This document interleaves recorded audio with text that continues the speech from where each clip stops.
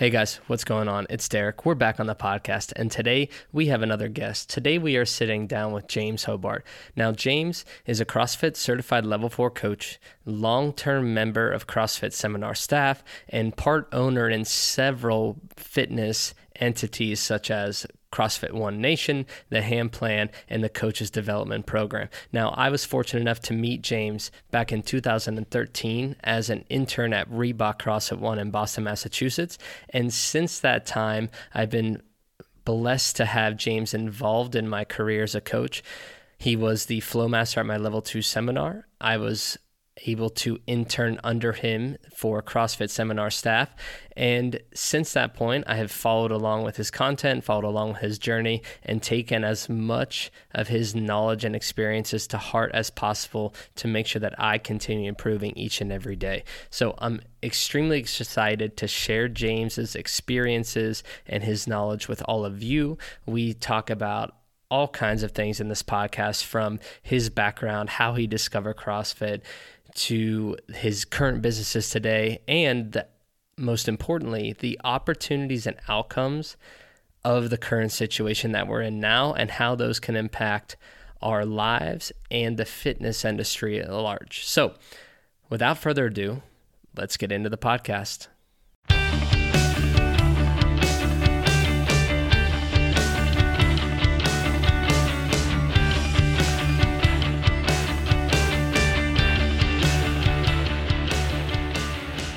All right, everybody, welcome back to Ballistic Performance Radio. This is episode number 23, and we are here with James Hobart. Now, James is first and foremost a husband, but he is also a certified CrossFit Level 4 coach, longtime member of CrossFit seminar staff, and part owner of several fitness entities and an affiliate, CrossFit One Nation, as well as the Ham Plan and the Coaches Development Program.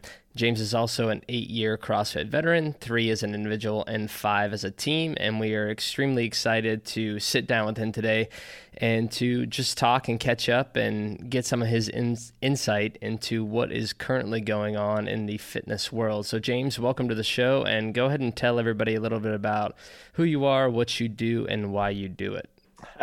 Derek, thanks for having me here. It's good to catch up with you, and it's awesome to be here chatting with you. I think you just about covered it, but long story short is I was a liberal arts double major in English and philosophy turned fitness enthusiast. And when I graduated from college, I was working out and doing CrossFit, just following the program online. Just for myself and my own fitness, and really had no idea at that time, and this was back in 2007, 2008, that it would turn into what it has turned into now, both as, a business and a career opportunity for me. But it was one of those things where, as I've told this story, it just kind of like Novocaine, just like slowly crept its way into my life and became a much bigger part of my life. And thankfully, when I had moved down to Boston, and this was around 2009. And then when I finished school, when I was in Boston, I finished law school in 2011. I was fortunate enough to be able to take a bigger step and get more and more involved with CrossFit and CrossFit HQ's training department and coaching part-time at, multiple gyms in the area, CrossFit Boston, CrossFit One Nation, or CrossFit New England. And that allowed me to kind of have my hands in multiple pots, and allowed me to kind of turn fitness and coaching fitness and doing fitness into a career much more than I ever expected. And, that's the long story short of how we got to kind of where we are now. And the rest, as they say, is kind of just details. But it was a slow burn at first. And it's always interesting to me because I never had any desire when I was in college to really become, create a career in fitness. That was absolutely never the plan until it became the plan. So I always think that's kind of an interesting thing. Yeah, absolutely. And that was going to be one of the first questions I asked you was, what were you pursuing throughout your undergraduate? And then obviously you went to law school. And I do think it's really, unique and interesting that wasn't on the agenda and that wasn't something you had intended. Now, that being said, were you were you into fitness? Were you into being physically active? Were you an athlete in high school, or maybe even, some intramural form of that in college? What was your athletic background? Yeah. I've always really liked being active. I've loved sports my whole life. I love being outside, forever. In high school, I played soccer, lacrosse, and I skied. And then recreationally, I got more and more into mountain biking and cross country and downhill mountain biking. And that was since high school all the way up into college. In college, I played some intramural soccer, but, I wasn't a fantastic athlete. I really never had any desire to be in the gym. And it wasn't until my senior year of high school that a couple of my buddies who were playing football, they were getting some personal training from a former high school alum who had a personal training studio, and he was kind of just offering up some of his wisdom, and he had a really nice little personal training studio. And so I would go hang out with them, and I'd go work out with them. And I still am, but I was fairly much weaker then than I am now. And it was fun to kind of strength train, and the PT who was offering up his space, it was jacked. So when you're a young dude, it's it's aspirational, and you're like, oh, I want to be like that guy. And he was pretty tuned into functional movement. Like, he had us squatting and deadlifting and doing some Olympic lifts with dumbbells, and doing a lot of agility and plyometric stuff, which was really cool. So it wasn't all just machines and isolation movement.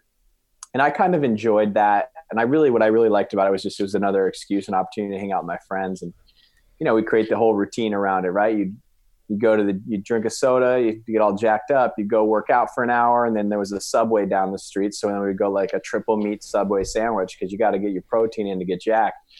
But it was a whole little event. And that was way back in, I was before undergrad. So it was back in 2004, 2005. But I still, even then, I didn't really like being in the gym. And, when I went to college, finally, I wasn't really playing. I was playing a little bit of intramural soccer, and I missed the competitive aspect of sports. And I think one of the things that I had picked up from a friend of mine who actually had done some personal training with me, his name was Mike Bazillion, and he went on to own CrossFit Great Barrington, which is the gym my mom now goes to and she coaches at, which is pretty cool. That is awesome. But, yeah, full circle. But anyway, Mike Bazillion, he kind of originally, we started working out together. We were really into kettlebells. That's what, if you remember, Pavel Tsutsouline did the Power to the People, and he did this book, The Naked Warrior, and had all this kettlebell training. We were really into that. And then through that, Mike stumbled on Jim Jones, which was run by Mark Twight, who had done some CrossFit and worked with Greg Glassman. And so through that, Mike Bazillion, who I had trained with, he was like, hey, I found this CrossFit thing. You got to try it out. And that's kind of how I stumbled on it. And what I liked about CrossFit at first was there was a competitive aspect to it. And I really liked the variety of it. And I liked that it's in a lot of ways encouraged to be outside when you were working out. You didn't have to be in a gym to be working out. Your dumbbells could be outside and your kettlebell could be outside, and you were running outside a lot. So I really appreciated that about it. And I liked the competitive aspect, and that kind of allowed me to dip my toe into in the gym, fitness. And because I was never really big on that. I would always prefer to I love gravity propelled sports. I don't know why I like CrossFit so much now, because it's so hard. I like sports that are easy. You ski down the hill, you ride the bike down the hill, or a boat pulls you along on a wakeboard. I like that kind of stuff. Not to say that that's not easy sports. Those are, really hard. But anyway, so yeah, that's what got me more and more into CrossFit. And the competitive aspect of it and the community aspect. I've always liked the shared suffering is a big value of mine. So I really appreciate it. Yeah, absolutely. And I think it's funny that you just mentioned that there. The sports are definitely difficult, but I was going to chime in and say there's not as much suffering involved, what makes it a little bit more enjoyable, especially when you're by yourself and you have no one to commiserate with. Yeah. And it's funny you brought up Pavel and all the kettlebell work. A mentor of mine who John Main, when I first started coaching back at Reebok, when I actually first met you, he had sent me this a zip drive of all of that stuff. I mean, Pavel was on there. Trying to think of some of the older articles, but just archives of guys who were doing the functional fitness before it became mainstream and really had an early grasp on why these things were beneficial and how they could translate over into greater fitness and greater quality of life. So it's pretty cool that we both had that initial starting point. Yeah, it was really funny, and I really liked a lot of that stuff that came out, that Pavel was putting out there, and it's, I think fitness is best treated kind of like a buffet, and even though some people in the fitness world, it's like, if you do this thing, you're not allowed to do another thing. But yeah, it's like there's so much good out there and interesting information out there that people have been doing for such a long time. And through that kettlebell world, I got tapped into like Olympic lifting and powerlifting and CrossFit. And so it was so interesting because, I liked all of those little pieces. Like I was never driven to any single one thing. And I think that's what I liked about CrossFit is I got to do a little bit of everything. Yeah, absolutely. And now when you first got into CrossFit and broke into that world at that point, early 2007 or 8? I was probably around 2006, 2007 was when I stumbled on, found it through my buddy Mike. And then 2007 is probably when I really started to do it. And we took my level 1 out where, in Ann Arbor, Michigan, where you are. And that was 2008, I believe. Yeah. Okay. And what was your first workout when you got into CrossFit? Do you remember? That's a really good question. I think it was Helen, but I don't 100% remember. I remember doing Grace early on, but I didn't do the shoulder to overhead because I didn't know how. And I was too weak to get the bar over my head, but I did a lot of starfish cleans. Oh yeah. So yeah, I can't remember what my first workout it was. I do remember I was, have you seen the new movie out, Ford versus Ferrari? Yes, I actually did watch that. It was awesome. Yeah. So it's that really cool story about, Ford in the 60s trying to branch out and recapture their market. And they break into the long distance Le Mans racing scene. And it's the development of the Ford GT40. And I like that car a lot. It's one of my favorite cars. And when they brought it back, anyway, in 2006 as a sports car, I thought it was super cool. But anyway, what was funny was we were watching that movie the other night, and it's the names you hear in the movie of like McLaren and, Enzo Ferrari, and just all of these really famous, car people. And they all kind of know each other in the movie, which I thought was so interesting. And at that time, the sport was such a small community. Mm-hmm. And when I've watched older films or documentaries about the NFL, it was the same way. Like they're out there, no helmets, just bashing into each other in the mud. And I feel like looking back on it, that's like when I got into CrossFit was like at that point, that point of the sport. And it was just like, when I first started, it was like, you just knew if you were doing CrossFit, the community was so small, you knew everybody who was doing it. And it's just so amazing to see the growth of it now. And that was just something I thought about when I saw that movie. And as far as just like you said, in 2007, getting into it, I don't quite remember my first workout, but I do remember I was traveling abroad and I was training in a Les Mills gym. Mm-hmm. And it was funny because the first workout this is like one of the first times I really got it, the CrossFit thing. And I did Helen in that gym and I changed some of the movements a little bit, but the goal was to do 3 rounds, the 21 kettlebell swings, 12 pull-ups, 400-meter run. And, I never understood the 4-time aspect of CrossFit. And I thought 4-time just meant that you were just supposed to record your time, however long it took you. Because I remember when I first started CrossFit, distinctly, I couldn't get over the fact of how easy I thought it was, because I would do Helen and it would take me 20 minutes because that was the world I came from, was you do your 400-meter run and you'd go rest and have a water and a snack bar. And then you do your 21 kettlebell swings and you'd rest and you go talk to some people and then you do your 12 pull-ups. So it's like, I remember distinctly writing down like 21 minutes for my Helen time. And then and it was soon after that I kind of realized like, oh, it's not, you're supposed to write down your time. You're supposed to do it as fast as possible.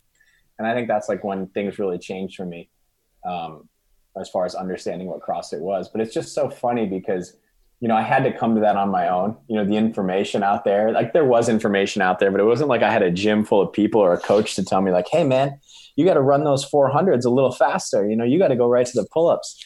So I think that was like one of the funny things about me getting into CrossFit early on and understanding those first workouts. And I think the first affiliate I worked out in, other than my level 1 at Hyperfit, was CrossFit Boston down in Boston. And they were in Roxbury Crossing at the time. It was an old dog kennel that they had refurbished and had their gym in, which was really cool. But yeah, that's kind of how I stumbled onto like, what is it supposed to feel like? But I don't remember my exact first workout. Gotcha.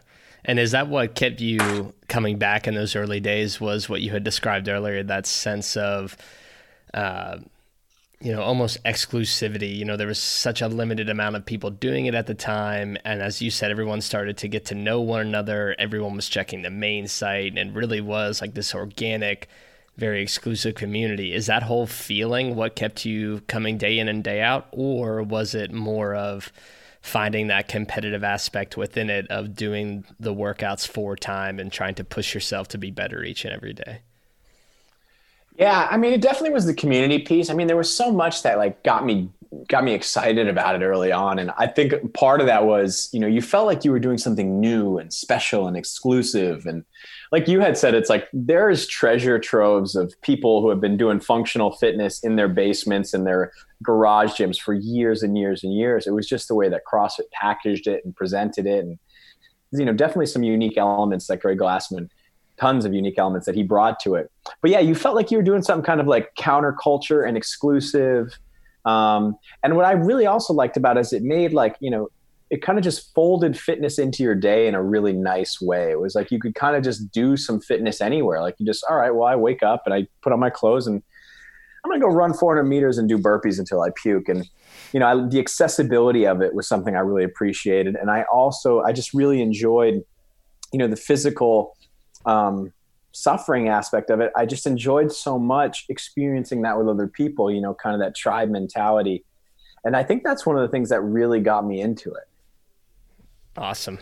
Yeah. I mean, I think for most folks, especially people who started back when you did in such an early time within the lifespan of the sport and the methodology, I think that's definitely pretty consistent across the board of, having that camaraderie and that community and having that exclusivity. And even when I started in 2012, it still seemed relatively apparent. Yeah, the sport had grown tremendously since then, or up to that point. But even back then, not everyone knew what it was. Not everyone had seen it. No one is, scrolling past it on their Facebook or Instagram feed. So I can relate there in terms of feeling like it was a bit of that counterculture. And so, obviously you fell in love with doing CrossFit and being a part of that community. And then when you started coaching, I think you said you got your level 1 in 2008 or around that time. Where did you first start coaching at? Did you have any mentors in that early process? And, what really motivated you on the coaching side of things to keep getting better every single day? Well, so I don't remember my first workout, but like I had told you, my friend Mike Bazillion is who really introduced me to CrossFit, and he went on to open CrossFit Great Barrington. I don't remember the first CrossFit workout I did, but I remember the first CrossFit workout that I taught to other people. And Mike was nice enough to kind of let me start helping him with some PT training and training people one-on-one. And when he started a CrossFit class, he used to have a CrossFit class Friday nights at his gym. And there was a couple that I met, Matt and Donna Dyson, and they would come in Friday night, date night. They were really into fitness, mountain biking, all this. They were amazing. If I could have had older brothers and older sisters, an older sister would have been those two. They were incredible. But they would go on to open their own affiliate years later in New Zealand. But anyway, long story short, the first workout I ever coached in CrossFit was those two, Matt and Donna Dyson, through the Filthy 50. So that was my first coaching experience. And I forgot the question you wanted me to talk about. Sorry. No, yeah, this you're was good. Going somewhere. During that time with that first workout that you coached, was there anything leading up to that? Did you have to observe other coaches, observe Mike, or did you just hop right into that thing, forged by fire kind of thing? Yeah. So, okay. Now this is great. So I had watched Mike and kind of shadowed him and worked with him a little bit and, learned a lot from him while doing that.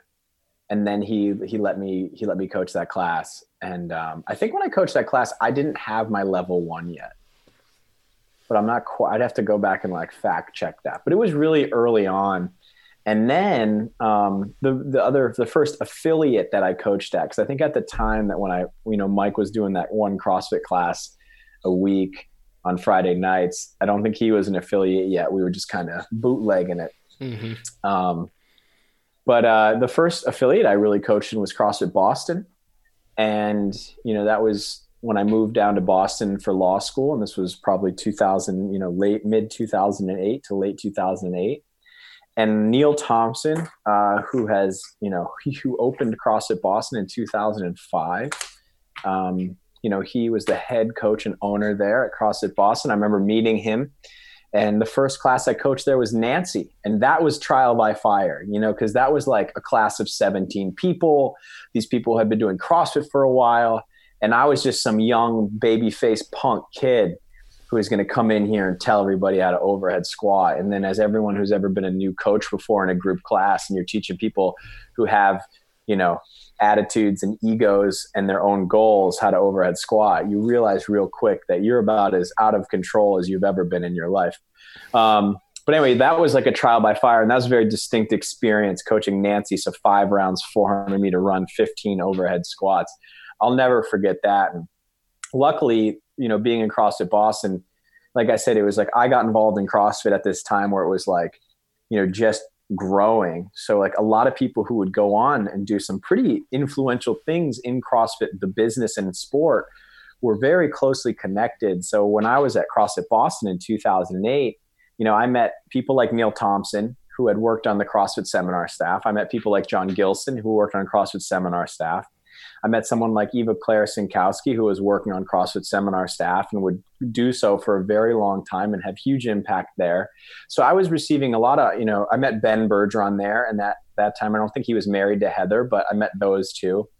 I met a lot of people who would go on to like open big affiliates and who are now 10-year affiliate owners. So I received a lot of fantastic mentorship, advice, experience, coaching.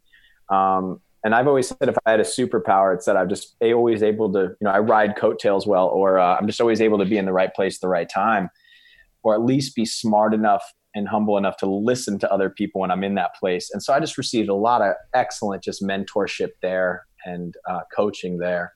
And, I don't think I'd be anywhere now without that experience. Yeah, that's awesome to hear. And, it's funny, again, I can really relate to that entire story that you just told and that entire experience, and that it was very similar for me when I started back as an intern, which is when you and I had first met back in 2013 at Reebok CrossFit One. And it was the same way. I came in, I didn't really have a lick of coaching experience, and I was able to be surrounded by incredible world-class coaches like yourself and Denise Thomas and Austin Malaiolo, and at the time, John Main and Megan Burns, and who I think everyone I just named on that list was on seminar staff at one point or another. And I think Matt Della Valle was there as well. And it just was, was kind of sitting there in awe of thinking, holy cow, I've hit the jackpot of mentorship. Like, I'm going to just suck in and absorb every bit of information that these people can give me. And just like you had said, that really was the catalyst to everything else that followed in my coaching career. And so I'm the same way. I don't think I'd be anything close to what I am now and what I'm aspiring to be if it hadn't been for that initial experience. Yeah, I mean, I agree with you 100%. What was happening down at Reebok, like you said, at that time was really cool. I mean, there was a collection of like 5 or 6 seminar staff coaches in one spot. And we had all learned from people who had originally started doing seminars with Greg Glassman. So it was like, it's just a lot of, it's a lot of being aware enough to know when you're kind of in this spot where you have an opportunity to soak up knowledge and soak up experience from people that could be useful to you if you have a goal that's in line with theirs. And I'm very grateful for having those experiences and, being in places where people wanted to come and learn from us, or that having people I could learn from. Yeah. I forget about what Reebok was like with all those coaches there and all the coaches like yourself coming through the door who added to the experience, and we're learning from the experience as well. It's pretty interesting. Yeah, but it was definitely something special, and I think still continues to be. It's just obviously that was a different time, different location, different environment, but yeah, it was fantastic. And now going back to your experience, you had that great start, and then since then you've gone on to do incredible things within the world of CrossFit and just the fitness industry in general. And for you, what really is the motivating factor? What's your quote unquote why as to, why you keep putting in the effort day in and day out, striving to be better, striving to connect with more people and help more people, and all those things that are associated with this role as a coach? I mean, fundamentally, if I had to boil it way down, I think about this a lot because, there are times in my life where I've been fairly unmotivated. So I think about the why question quite often. And for me, one of the big things is I really, aside from, like I said, I really appreciate the process of like going on an adventure with your friends or other close, comrades. And what I mean by that is like just sharing an experience that is a little bit abnormal, a little bit uncomfortable, a little bit special, a little bit unique. Like I really like doing that. And like I said, I think that's one of the things that kept me doing CrossFit, because there's something abnormal, unique, uncomfortable about the experience of doing a workout like that consistently. So I've always really enjoyed that. But I also think, for me, I really like teaching. I like working with athletes. I like what I learn from them as a teacher. I like watching the light bulb go off in their head. And I think, at some point, I don't want fitness teaching to be my only stake in the ground, when I leave Earth, but I'm grateful that it has been so far. And also I think what helps me transmit that, and my one of my whys, is that I do believe that, daily practice of physical fitness can improve your life. It's not the only way to improve your life. It's not the only area that, if you want to live a fulfilled life and a full life and a healthy life, that you need to improve. But man, I think it is definitely going to do a lot of good for you. So I think those two things, like I love teaching, that's a huge why. And I believe that teaching process is the most rewarding process we can have as far as for me as a job, whatever the subject matter would be. And then on top of that, I really do believe that you can improve your life and the lives of others through physical fitness. And so far, that's what I've spent the last 12 years of my life doing. So I'd say that's like a fundamental why for me as far as what's kept me involved with it this long. Yeah, that's awesome. And it's interesting. I had John Main on the show. He was our first guest. So cool. I had him on several weeks ago, back when we were living in Florida. And John and I are very close. We've gone through a lot of experiences together. He was kind enough to take me under his wing and quote unquote show me the ropes. And he said something very similar. We were talking about coaching and our passion behind it. And it's also my passion, and that's the teaching side of things. I think it's really easy and honorable to say that you want to help people and you want to improve their quality of life. And those are all things that are associated with our roles as coaches. But I think there's something to be said as well about actually enjoying and being passionate about the craft of coaching, or if you want to use the word teaching, and what that can provide you in terms of fulfillment, and what that can then do for folks who are the beneficiaries of the instruction that you're giving them. Yeah, I agree with you 100%. And I don't like to get too mystical about stuff, but I also, it's like whatever the subject matter is, I really feel like at this point, the more effective teacher you become, there's a lot of self-learning and personal development that goes along with that just makes you generally a better person. If you're a really fantastic teacher and educator or coach, I think you're also probably a pretty decent human being, whatever that means. And I feel like I'm a better person because of what I've tried to practice over the last, decade or so. So I appreciate it. Yeah, no, I completely agree with that. I think there's just there's these characteristics and attributes that are necessary to pursue excellence within any field or within any profession or passion that probably do make you, as you said, a better human, because you understand all the intricacies that are associated with it. So I completely agree with you there. Now, fast forwarding a bit, so you were on seminar staff, you were coaching and doing that whole thing for X amount of time. What kind of walk us through the evolution of coaching CrossFit, working for seminar staff, and then moving into owning the affiliate, the HAM plan, the coaches development program, all of these things that you're involved with today? Yeah, so that's a big gap. So I started on CrossFit seminar staff in Halloween of 2010. I had done my internship the August prior to that, but I started my first seminar Halloween 2010. And so through that, I mean, one of the other things I really love is I love, I'm obsessed with knowledge, and I wish I had a superpower where it's like, kind of like the Matrix, so I could just download all of your knowledge and life experiences, but that also might take the joy out of it. I like learning from other people what their experience has been. And, through that, you have a perfect job if you're on seminar staff, because you're traveling constantly. You're united to others with a common thread of CrossFit, but everyone, even if they're doing CrossFit coming into a level 1, everyone who comes in those doors have such diverse backgrounds and life experiences. I've met everyone from CEOs of multi-million-dollar companies to people who are, finishing their 12th step in a recovery program, and everybody in between, young and old, 18 to 65 and older.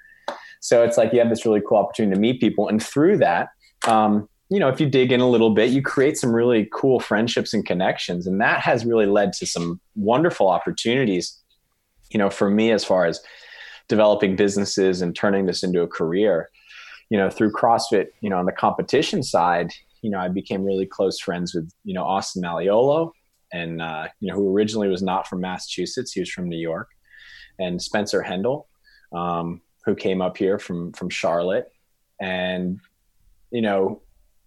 at first it was like our collaboration was competing together and driving each other to be physically better. And Spencer and Austin started an online programming platform for really what was competitors, probably 5 or 6 years ago, the HAM plan. And then I recently joined on with them just about a year and a half ago.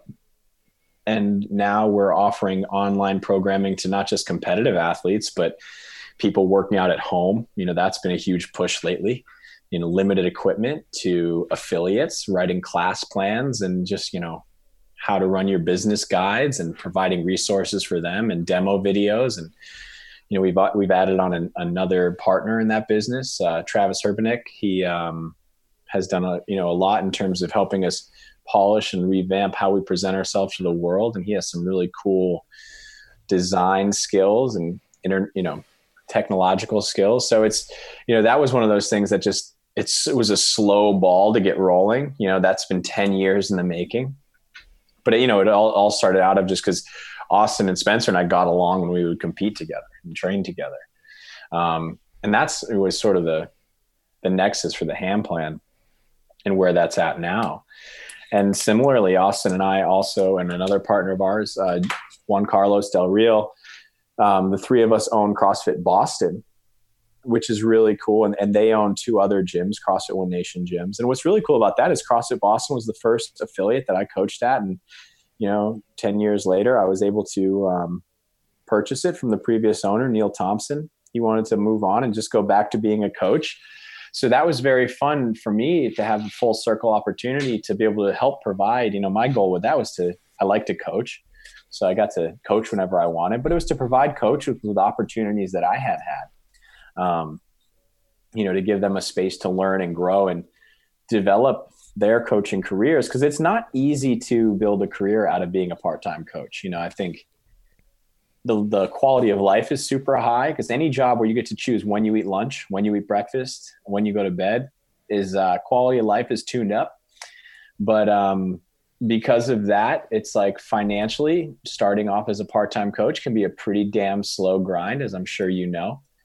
And I, in pushing toward the affiliate, I know I'm jumping around here, but in starting an affiliate, one of the goals was to try and help provide athletes and coaches that opportunity. Hey, if you want to get into this and make it a career, I'd like you to have some of the opportunities that I had, because I'm very grateful and thankful for those. And again, that was something that really grew out of my friendship with Austin Malleolo and us eventually deciding. I was very reluctant to go into business with my friends because I liked that they were just my friends, but I'm really happy I did now. But that grew out of our friendship, and he's a partner and a friend I really appreciate now. And we have the One Nation gym, we have the HAM plan. I've also been working with Austin Malleolo and Denise Thomas with the CDP Coach Development Program, which is a really amazing program that Austin and Denise Thomas really created.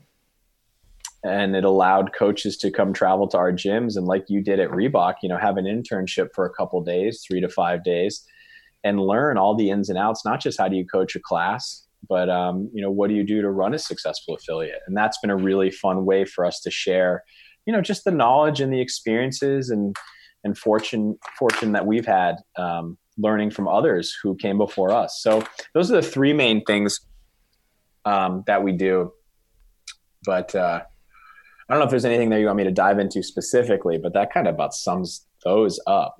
No, yeah, that's perfect. I just kind of wanted to give everybody an idea of the sequencing of things, the timeline. And one thing I really wanted to highlight there, and I think you obviously know this well as being a business owner, but you talked about the HAM plan and how it took about 10 years to really get the ball rolling there. And I think people that are sitting on the outside looking in may have just looked at that as, well, holy cow, Austin and James and Spencer started this thing called the HAM plan, and now look at it. It's everywhere. It's on Instagram, it's Facebook, and it seems that, one of those quote unquote overnight successes, but there was a decade's worth of work put into that before you see the product that's out there now. Yeah. And it's funny, my wife and I, we talk about this a lot, and, the perception of success. And, in my mind, like, I'm happy with what I do. I like what I do, but I don't know if I would be like, I'm at the success or I've had the success that I want. It's the neat thing about owning your own business and working for yourself, is that you get to do it whenever you want. You make your own schedule, but also the hard thing about working for yourself is I never feel like the work ends. And I also think, from the outside looking in, sometimes that's hard to see. And we have such, I think anyone who's out there who's running their own small business probably has such high expectations and aspirations for what they want to do with it. The process of growth is like never over. Yeah. And like I said, that's a good thing. It's a blessing and that's a curse. But yeah, definitely it's like, it's been 10 years or more for me to get to this point in my life. And at this point, I almost kind of feel like, hey, I love what I'm doing now and we're going to keep growing it. But I was like, what do I do next? What is the next iteration of this? How do I evolve it? What is the next peak to climb? I think about that constantly. I'm 33. So, looking at average lifespans, I'm just shy of, halfway through the game. And so in thinking that, I'm like, wow, well, if I'm only halfway through, I either got to do what I've done all over again or do something new. So yeah, the growth never stops, and it is wonderful to see where it's at now. But yeah, you got to keep in mind that there's a grind involved, and there's a time commitment involved, and there's a learning curve. And it just, it's so rarely is it anyone out there is just happening overnight, Yeah. Yeah. And I think that's what it takes as well to own your own business, to achieve excellence in anything, is that almost unquenchable thirst for better. I don't want to call it success, but to continue evolving, to continue to get better. And I feel like everyone in that space who owns their own small business or is pursuing any kind of career that requires the we'll call it mastery of a craft, you have to have that drive, or it's just you're not going to get there. Yeah. Well, it's like that. There's that, Bill Gates has that quote. I forget what it is off the top of my head, but it's something like, success is dangerous because it tricks smart people into thinking that they're always right, or something like that. But basically it's this idea that like, you can't get stuck into the circular thinking of that, like your experience and what is the end all, is always going to be right. It's like, if you get it right, that doesn't mean you're always going to be right. And that doesn't mean what you've done is perfect. Now, that doesn't mean what your experience is bad. You should have, understanding of what you are good at, what you're not good at, be confident in what you've done so far. But man, there's always something to learn. There's always value in learning from an experience that's not your own. And that's been really helpful along this journey. That idea of like, okay, I've liked what I've done. I'm doing well at this. But whenever someone says to me, they're like, hey, I really like what you're doing, or they're like, really great job, it scares the shit out of me, because there are some times when I'm like, oh, okay, well, I'm doing that well, but man, I feel like I want to do it better. And if everyone else thinks I'm doing it well, how do I figure out how to do it better? Like, that's a really scary thing to me when I hear that from someone. The good job is like a terrifying compliment. It's like, okay, well, if they're satisfied with it, how do I make it better? Oh my God, is this as good as I get? That's what I feel like sometimes. Is this as good as I can make it? And that's really, worries me sometimes, but at the same time, I guess that's good and motivating. But yeah, and like we both talked about, it's just, and also just being around people who know more than you, know differently than you, and being willing to soak up their information and experiences. I wouldn't be anywhere without those opportunities that I've had. As I said earlier, someone like Eva Claire Simkowski, I saw she was on your podcast recently, I think. Yeah. We actually just had her last week. Awesome. Yeah. Like, it's just like the amount of information I soaked up from somebody like that. And even her development, she's been hacking away at the fitness and nutrition game for over a decade, and she is a treasure trove of knowledge, but it didn't happen like overnight. It's something she's worked at constantly and passed on a lot of information to a lot of other people. Yeah. And I think what's interesting about what you just said and connecting that with EC is, I think she found that next iteration that you were talking about, right? Like, there was her long-term stint with CrossFit HQ and being the, I think it was program manager was her title. But now she's moved on and is really attacking the nutrition side of things. And it really is like an entirely new venture for her. And it's cool to see that progression. Yeah, she's a really good example of that. Here, I found it. This is the Bill Gates quote, right? And this ties into it. Success is a lousy teacher. It seduces smart people into thinking they can't lose, right? And that's a scary place to be in. I'm always skeptical. I'm always like on the lookout for that. But yeah, like Eva Claire and her experiences, and in having known her when she was for when I was first learning from her and seeing the transformation now and the information, and, she's done a TED Talk and she has this awesome 800 gram challenge. And there's so many of those people that I've bumped into.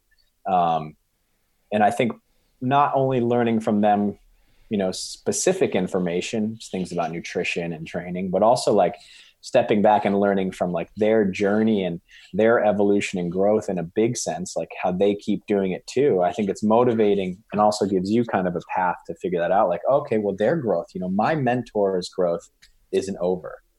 So man, my growth can't be over. And yeah, that's a really important lesson to learn is I think someone who wants to make a career out of anything,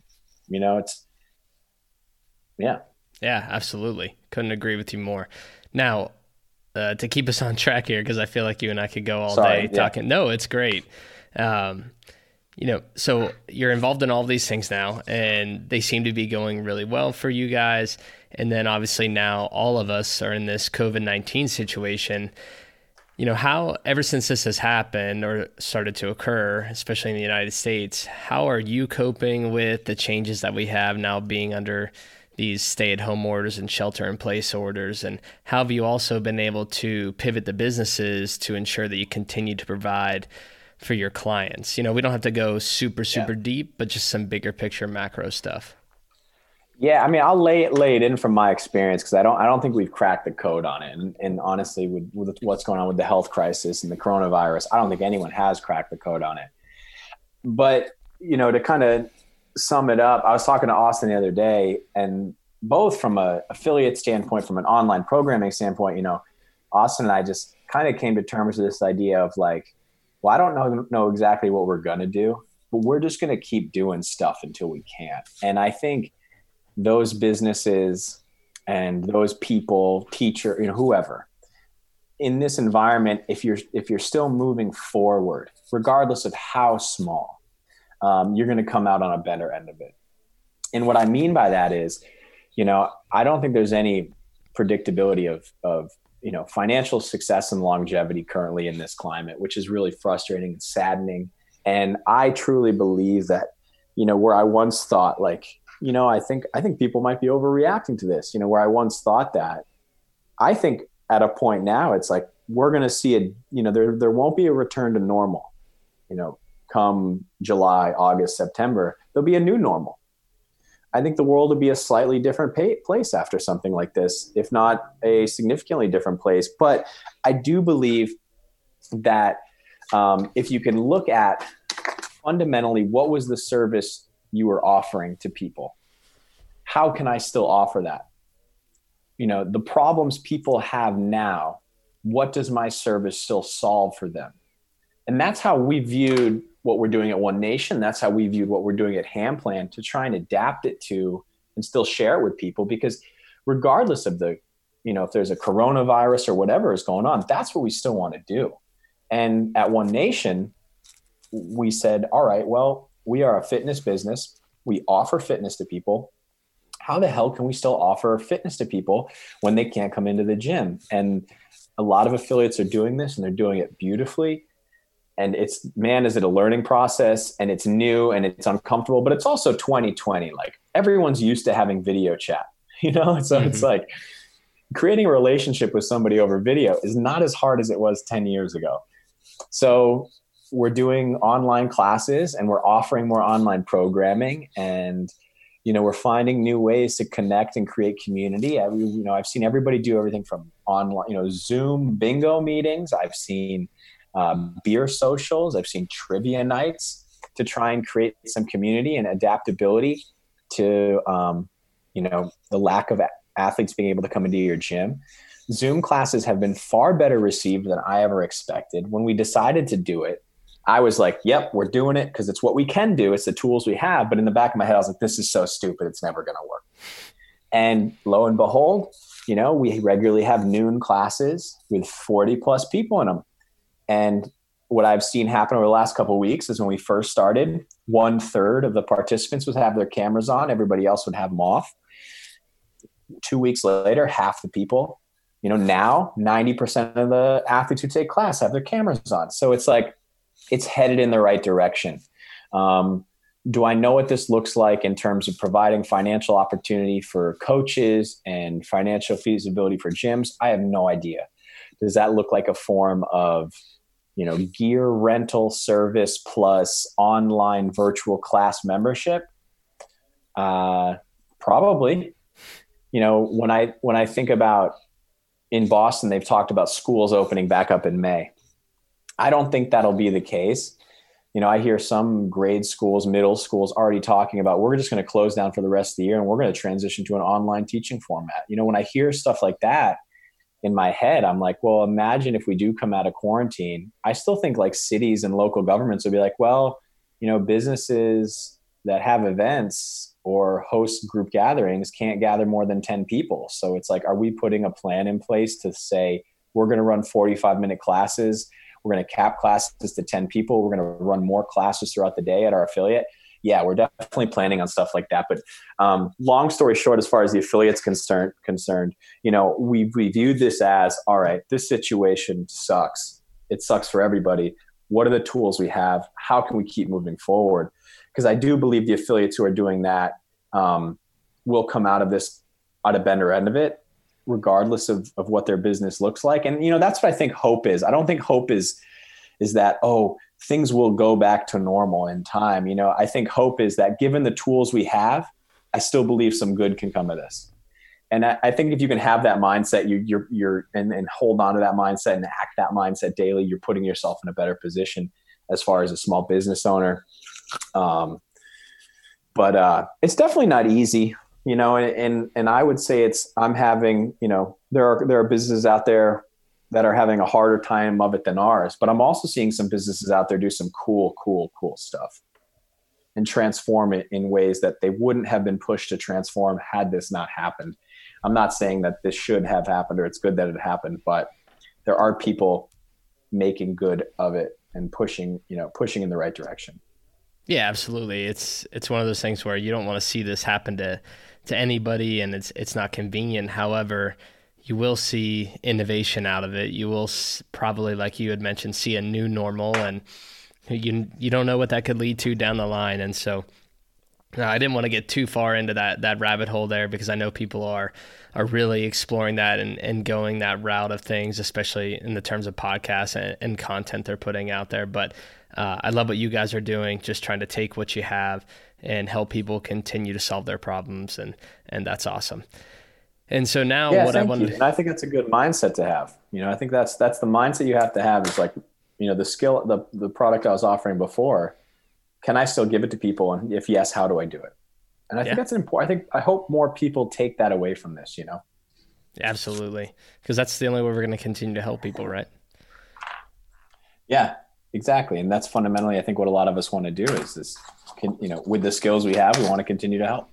Awesome. And now where I really wanted to steer this conversation is here towards the end of this. And that is looking at this situation and looking at it almost from a client or an athlete perspective, but also a little bit on the coaches and trainers side of things, and looking at the opportunities and outcomes that can come out of this situation, and really staying on the more positive and optimistic side of that discussion. And so what I want to ask you first is, what do you believe are some of the greatest opportunities that can come out of this situation as they relate to health and fitness? And we can talk about, opportunities for the athletes and also maybe for the affiliates or coaches. Is this an opportunity to build better relationships with your clients by connecting with them virtually?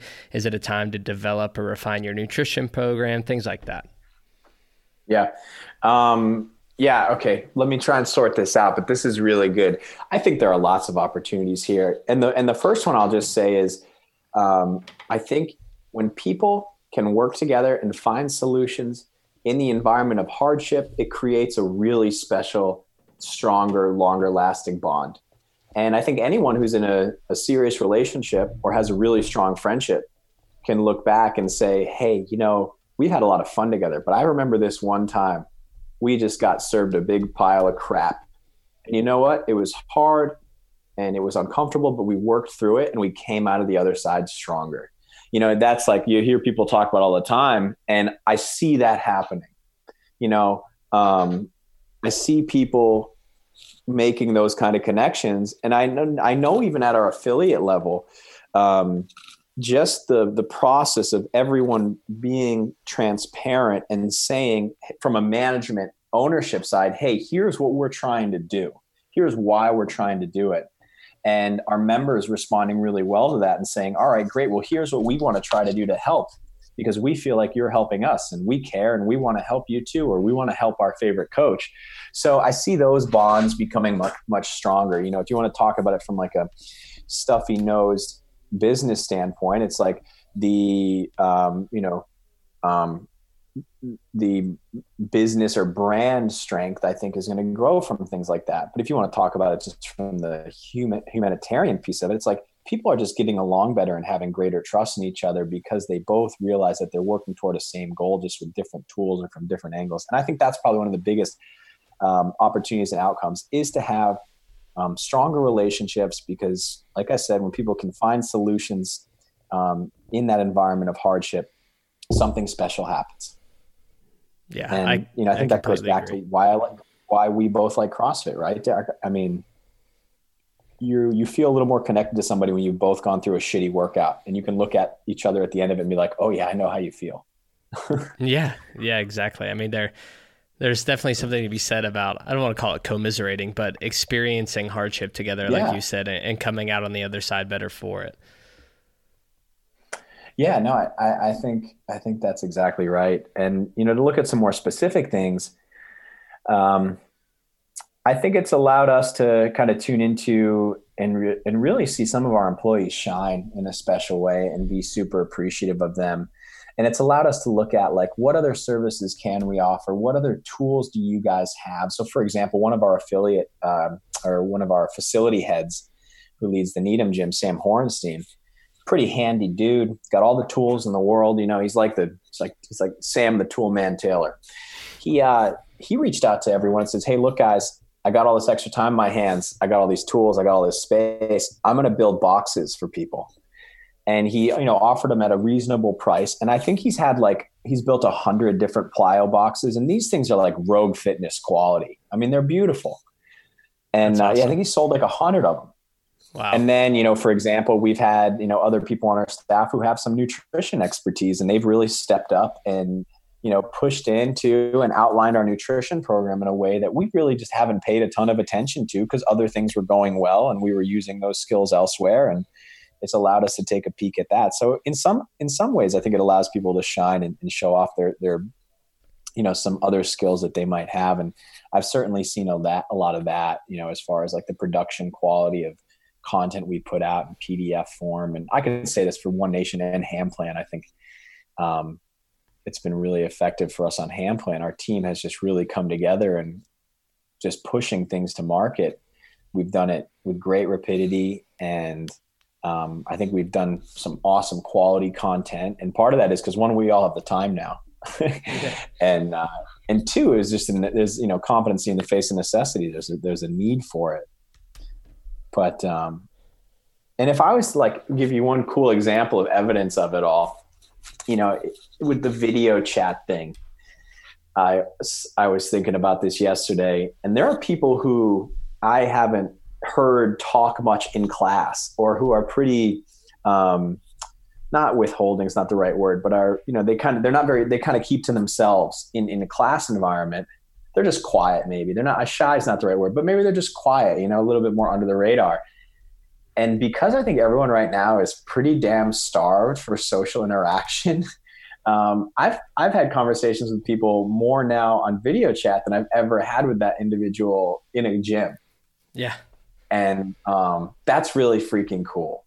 It's cool to see people reaching out, because there's a necessity for it. It's unfortunate, very unfortunate, because of the reason for the reaching out, the environment of it. But I have seen a lot more of that. And I think that has kept me really hopeful.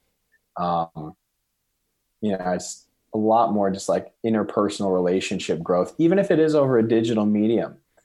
But it's happening, it's still happening. The Zoom classes, it's not alienating people yet. Granted, it's only been like just under a month of it, but I've seen the exact opposite happen. People really seem to be finding ways to make it their own and communicate more efficiently and more openly on it. And I think that's super cool. And that's hopeful for me as a coach and thinking about where do we transition this to next.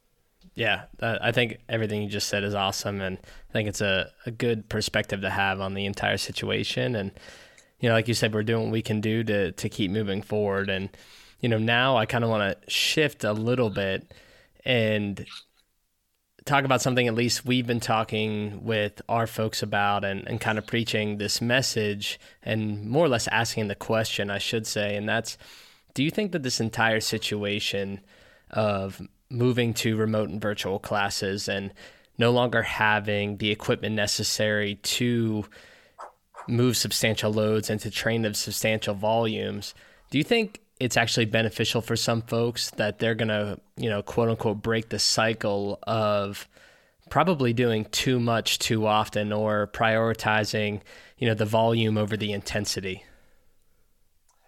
Yeah. I think that's a small population anyway of people who are doing too much. But yeah, this will definitely probably force them in some ways to do a little bit less. But I think those people who, those volume junkies who just got to sweat, love to get it in constantly, they might just find new ways to do it, whether it's an at-home workout and then go for a run or something like that. But, in terms of programming, one of the things I see is like, I think that's really cool about this is I think it'll continue to show people how accessible, decent physical self-care is and how easy it is and how low equipment it is to people in their everyday lives. It's like you work out in your living room long enough, you're going to stop and take a look around and say like, oh shit, like it is pretty easy to stay fit. Yeah. 20 hours a day, 30 minutes a day. It's like, I don't need this, 200-pound barbell in order to make it happen. And I see that happening, which I think is a really positive outcome of this. And I think it's empowering to people. They'll now gain more knowledge on how to take care of themselves effectively, and see that it can be done with relatively little equipment, or, a small tool set, dumbbell, jump rope, I don't know, backpack filled up with 30 pounds of crappy books you never wanted to read. So I think that's a huge benefit of it. And I also, not so much the volume people who are too obsessed with the volume, but the cherry pickers. Yeah. I was joking in my class the other day. I said, when we go back to the gym, I said, you guys are going to be so fit. Your abs are going to be so strong, and you're going to be so limber, because what we've been focusing on in our virtual classes, because part of it is just the medium it's the easiest thing for us to coach and make valuable. But it's generally lighter weight. It's generally dumbbell work, which requires a greater demand of flexibility in a lot of places. And we do some sort of like buns, abs, and guns after bash every class. And we do stretching every single class. And this is something we don't always squeeze into the gym, because you got all this other sexy stuff to do. You know what I mean? Mm-hmm. So it just makes me laugh, because I was like, these guys and these guys are going to come back, and these workouts are hard, man. Like, heavy workouts are easy because they're slow and you don't get a lot of rounds. Mm-hmm. Some of these workouts, these at-home workouts with a single dumbbell, are so punishing, because it's like, it's a 10-minute AMRAP and you're getting 20 rounds. Yeah. You're just like, this is terrible. And I see people, it just makes it more accessible to them, and they're tapping into things that they don't normally do, which always makes us fitter, right? When the best program you're on, the program you need is the one that you're not currently doing. That's what Adrian Bosman always told me, which is not very helpful, but it's true, right? It's like, you get really good at what you do, you don't get good at what you don't do. And all these at-home workouts, I think, are going to carve out areas of people's fitness they didn't even know they had. And like I said, it does it in such a way that also makes it really accessible. I see day one, people were in the Zoom chat with their cameras off. Day 5, they're in the Zoom chat. They got their whole family doing the workout with them, cameras on. They're asking questions. They all got dumbbells. Like, that's some glaring positivity right there. You know what I mean? Yeah, absolutely. The environment sucks, but the solutions people are finding are pretty, for lack of a better phrase, pretty fucking rad. And that keeps me excited and hopeful.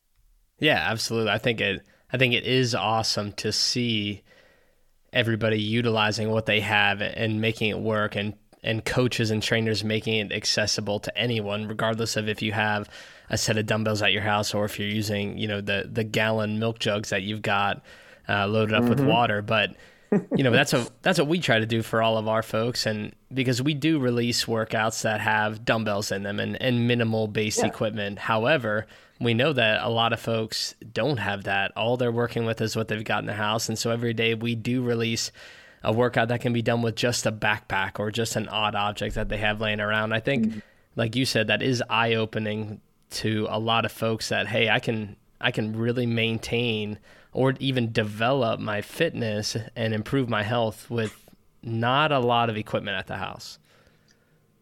Yeah. And I think you hit the nail on the head. And I think that's so important because, like I said, I believe in it. I believe in the benefit of physical fitness.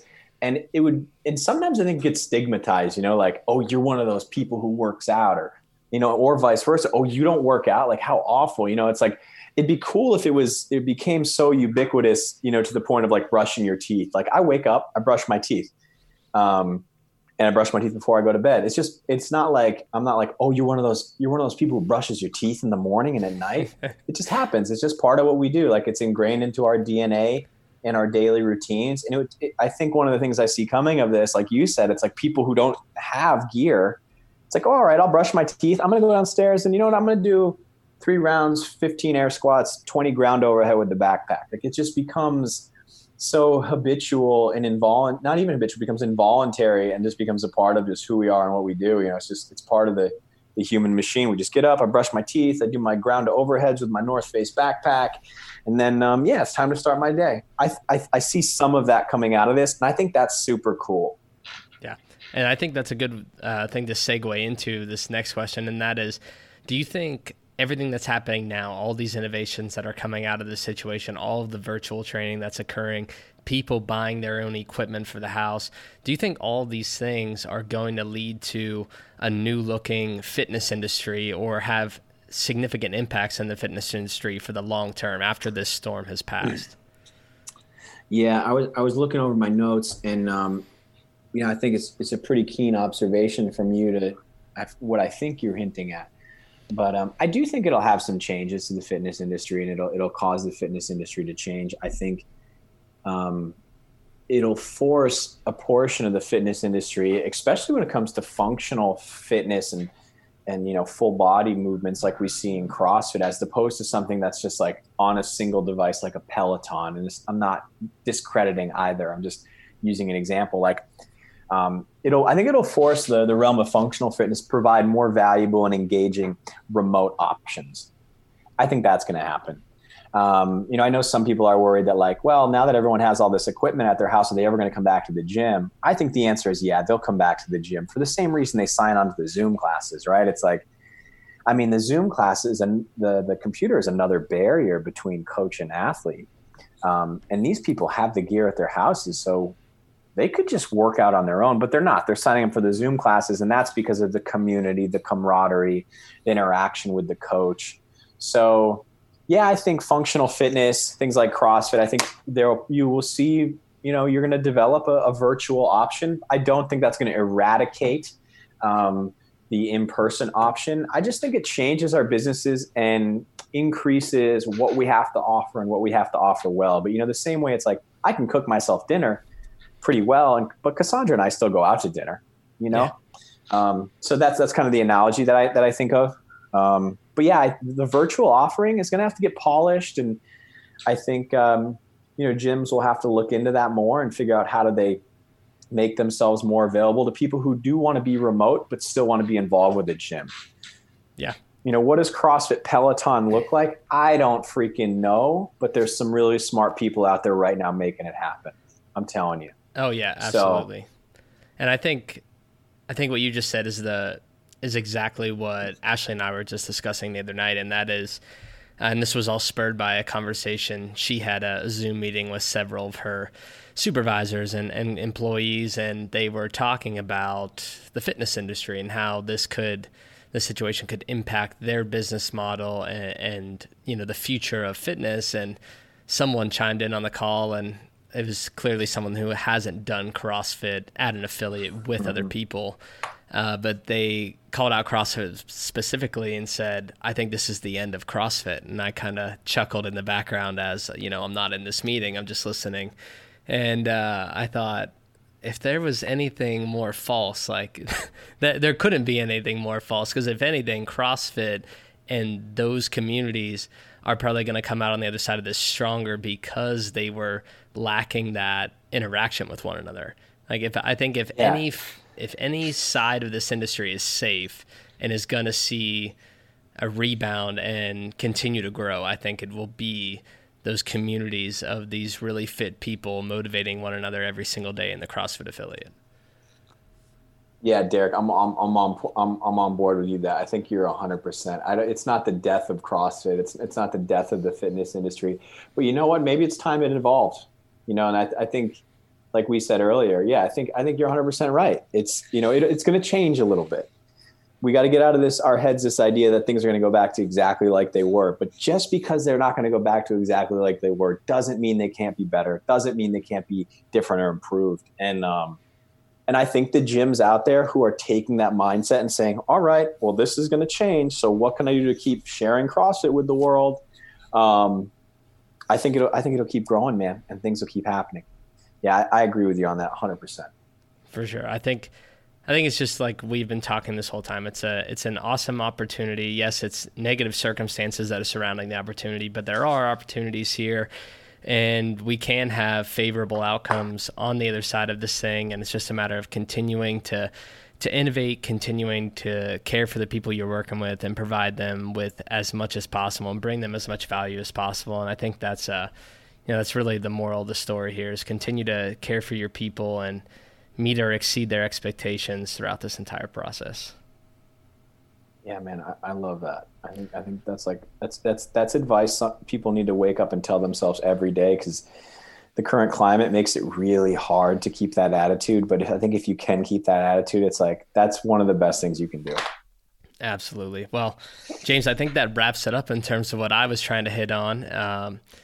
Again, thank you for being on the show. It means so much. And it was great to catch up with you and kind of get your insight onto everything that's going on right now in the world of fitness and where we can go from it. Heck yeah, man. We're going to keep doing what we're doing. And we're going to be doing the Zoom classes at Cross One Nation and on Ham Plan. We're just going to keep pushing out our Ham at Home programming. And I really appreciate you, Derek, giving me a chance to chit chat with you. And it was nice to catch up, and congrats on your recent move, and love hearing your experience and seeing everything you've done. So really, man, from the bottom of my heart, appreciate it. Hey, no. And like I said, I kind of mentioned this to you before we recorded and in the email I sent you, but I have to thank you as well. You've had a lot of influence in my career, and you were able to mentor me in ways that you probably don't even know. And, through my level 2 and through my internship for seminar staff. So I will always be grateful and appreciative of that. And, hopefully we'll be able to stay in touch and continue to go through this experience together. But James, for those listeners out there who want to know more about you, learn more about One Nation or Ham Plan or Coaches Development, where can they find you? How can they get in touch with you on social media, et cetera? If they want to check us out on Ham Plan, thehamplan.com is a great place to start and see what we offer there for all of our online programming, from, at home, no equipment, to class plans for affiliates. But I'm getting better at it, but I'm kind of a dullard when it comes to Instagram DMs and communicating there, but I'm starting to roll with that. So James Hobart is my Instagram handle. And usually if you shoot me a note, I'm always happy to chit chat. So those two places probably be a great place to start. It's got all my other information and hobbies and passion projects on there. So thehamplan.com or my Instagram, James Hobart. Wonderful, James. Again, thank you so much. And hopefully we'll talk to you soon. Heck yeah, Derek. Have a good day. Hey guys, thank you so much for listening to the podcast. If you're an avid listener, you're here every week tuning in, checking out the value that we're trying to bring you guys. Ashley and I appreciate you so much. And as a small token of your appreciation, we would love for you guys to go to iTunes, leave us a review, leave a comment there, or hell, even reach out to us via email, Instagram, Facebook, etc. We would love to hear from you guys and know that you're enjoying the content that we're putting out, and also to get some ideas about future episodes, because we want to bring you guys what it is that you want to hear. So again, reach out to us on those platforms, leave a review on iTunes, and if you haven't done so already, get your ass over to TikTok. We're putting videos out every single day, 2 to 3 times a day, and it's something different, it's something interactive, and it's fun. So go check that out for us. Ballistic Performance on TikTok. We'll see you guys next time.